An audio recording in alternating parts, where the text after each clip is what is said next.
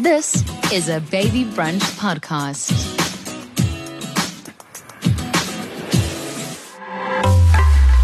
We don't just deal with the fluffy side of parenting because there is the other side. And the reason we're doing this topic is because we've had a lot of questions around it.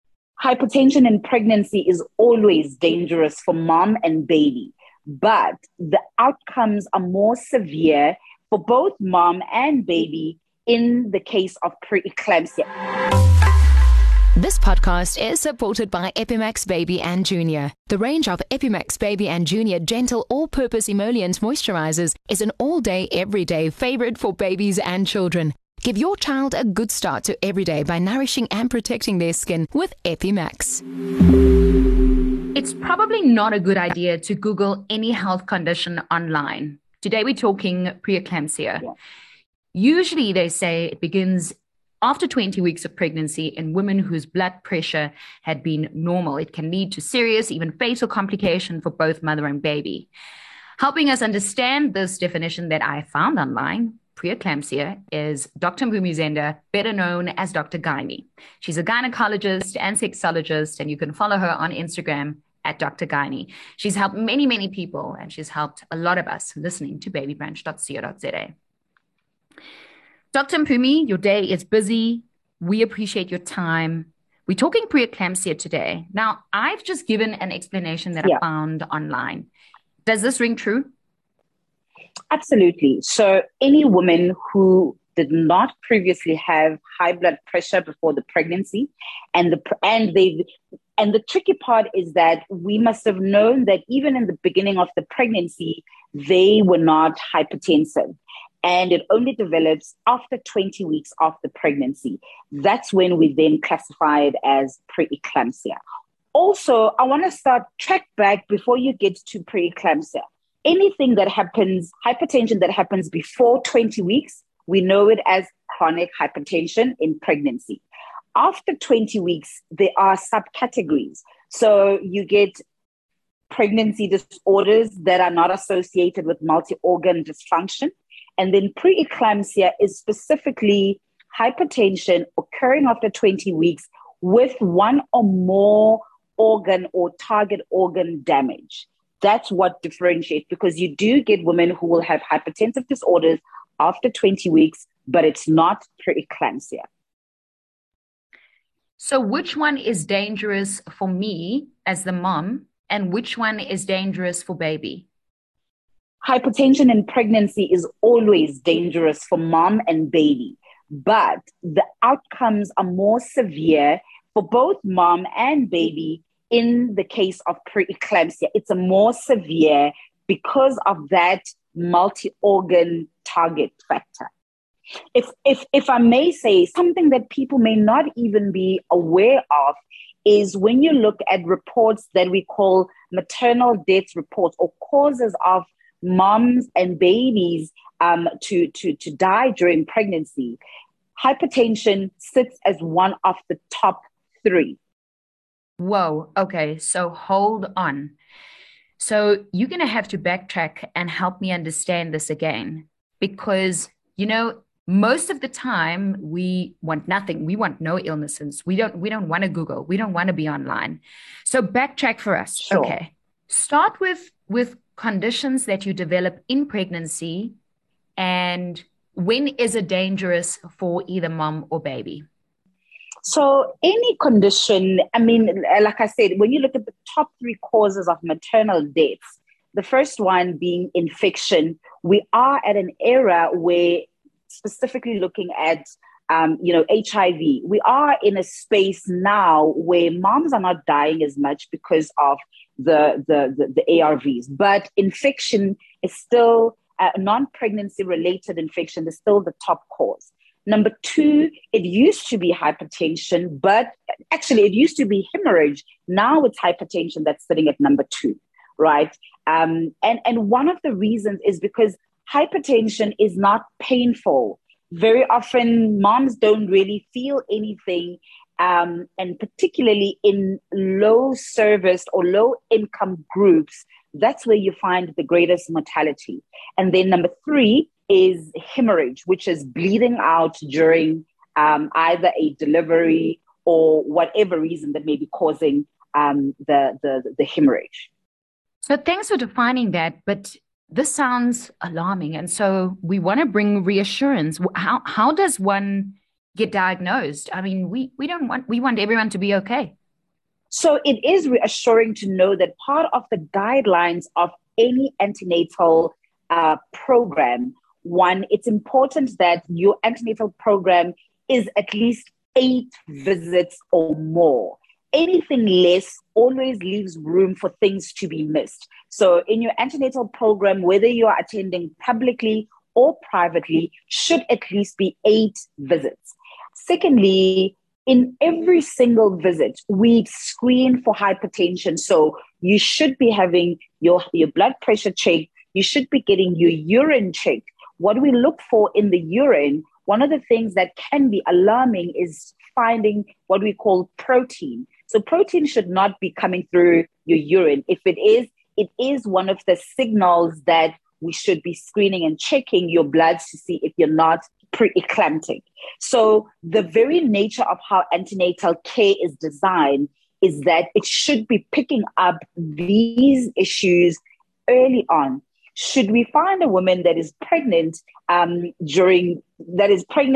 hypertension, we then go through the benefit versus, adverse effect of keeping baby inside. Because here's the deal. With hypertension, the cure for it of pregnancy-induced hypertension or preeclampsia is actually delivery of baby. But sometimes if it's developing as early as 22 weeks, 24 weeks, that baby is not suitable to go out of mom's womb. So we try and buy time by treating or trying to minimize the effects of the hypertension on both mom and baby until such a time that baby is at least able to survive outside. If we hit a snag, though, where the disease has progressed so fast, it's starting to put mom's life in danger or even baby's life in danger, then we have to bail out. We've had sometimes to take baby out to save mom even too soon, and sometimes babies don't make it. I understand. Doctor, you have to deal with quite a lot, because what Parenting Baby Brunch has done so far is we don't just deal with the fluffy side of parenting, because there is the other side. And the reason we're doing this topic is because we've had a lot of questions around it. The other topic that a lot of moms have asked us to deal with, which we'll deal with at a later stage, but was postnatal depression. And so these are all things that worry us, Yes. apart from just having a baby and just enjoying being pregnant. I think our moms are concerned. So thanks for being open to talk about this and to discuss it. These are a few of the questions that have come through, and I want you to let me know whether it is true or not. Preeclampsia is something that I've done, this one says. It's my fault. Absolutely not. Absolutely not. It's never your fault. And you often cannot predict unless one of the key indicators sometimes is if you've had a previous pregnancy where you had a hypertensive disorder, then you are more prone to having another hypertensive disorder, be it pregnancy-induced hypertension or preeclampsia itself.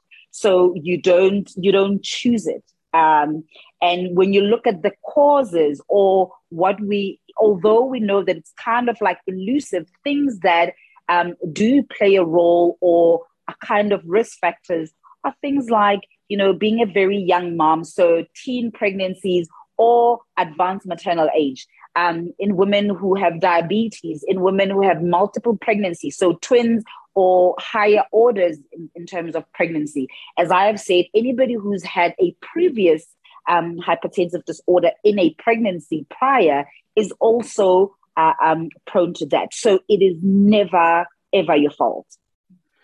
Here's another one that we got. Does preeclampsia mean my baby will be born prematurely? Very often, yes, depending on the severity, but not always. It depends on the severity. The earlier preeclampsia occur, the more likely that the prematurity. Because remember, I said the disease progression doesn't actually stop, even though we do give treatment, we just kind of slow it down. So sometimes if we pick up preeclampsia from like 22 weeks, you've still got quite a long way to go. And sometimes we may have to deliver prematurely. There's a question here that I can relate to. And until today, I actually didn't realize that my mom had hypertension when she had me. You know, my mom was in her 30s when she Oh, had me as a baby. And I want to know if this rings true. I'll first tell you my story and then ask the question. So I had low blood pressure before I had my sure. babies. And my last pregnancy was 4 years ago and 5 years ago. And I remember my blood pressure being higher in my pregnancies, and my blood pressure has now stabilized. I no longer have low blood pressure, but now it's considered normal. So does it ring true that if you had Oh, high blood pressure in your pregnancies, that it stays with you, which it has stayed with my mom. My blood pressure has stabilized where I had sure. low blood pressure before. And then this question is asking, what's the long-term effects? You know, does it stay with us? Yeah. So you actually raise a very important point, and it's yes and no, in the sense that for it to truly be preeclampsia or pregnancy-induced hypertension, the actual symptoms do subside after delivery, right?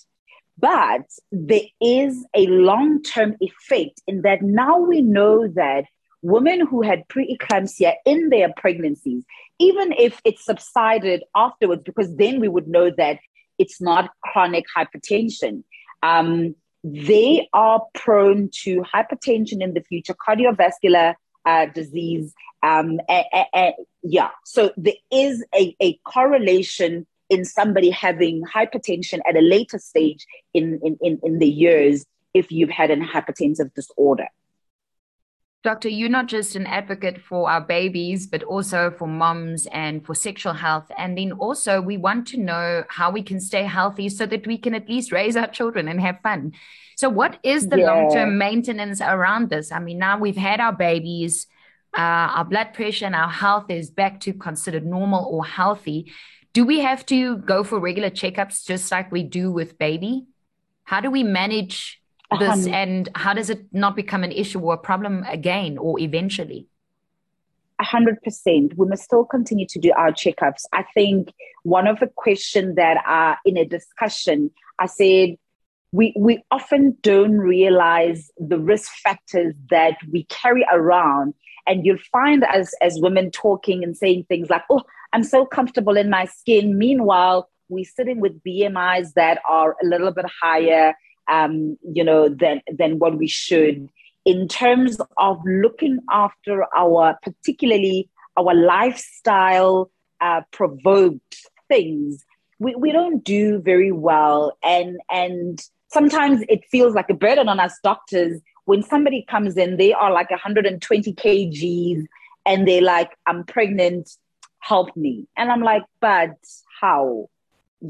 So there is a responsibility, and I think what we are doing, you and I, is we educate to bring the awareness so that women can know, or families can know, that when you take care, when you look after your lifestyle, when you have a healthy BMI, when you train, when you eat well, you are contributing well not only to your future pregnancies, but also to your longevity as a woman menopausing, as a woman,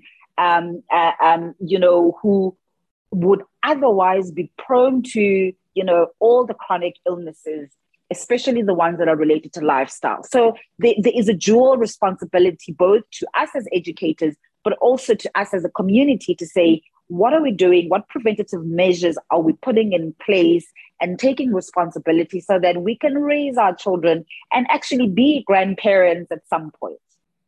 Your answer is beautiful, and it's even given me a responsibility to actually go out there and run. It's not just good for our mental health, but it's also good for our overall health. Dr. Mpumi Zenda, it is wonderful speaking to you. Follow Dr. Mpumi at Dr. Gynae on social media. And I want to end with this. They say failing to exhale properly is a common symptom of high blood pressure. For now, take a deep breath and don't forget to see your gynae. Thank you so much, Doctor. I appreciate you so much. Thank you for doing this, for bringing this to the people. We are definitely changing the world. This podcast was supported by Epimax Baby and Junior. Epimax Baby and Junior is dermatologist approved, free of artificial colorants and fragrances, and is safe to use from birth. Touch, nourish, love your child's skin with Epimax Baby and Junior. Available from leading pharmacies and retail stores.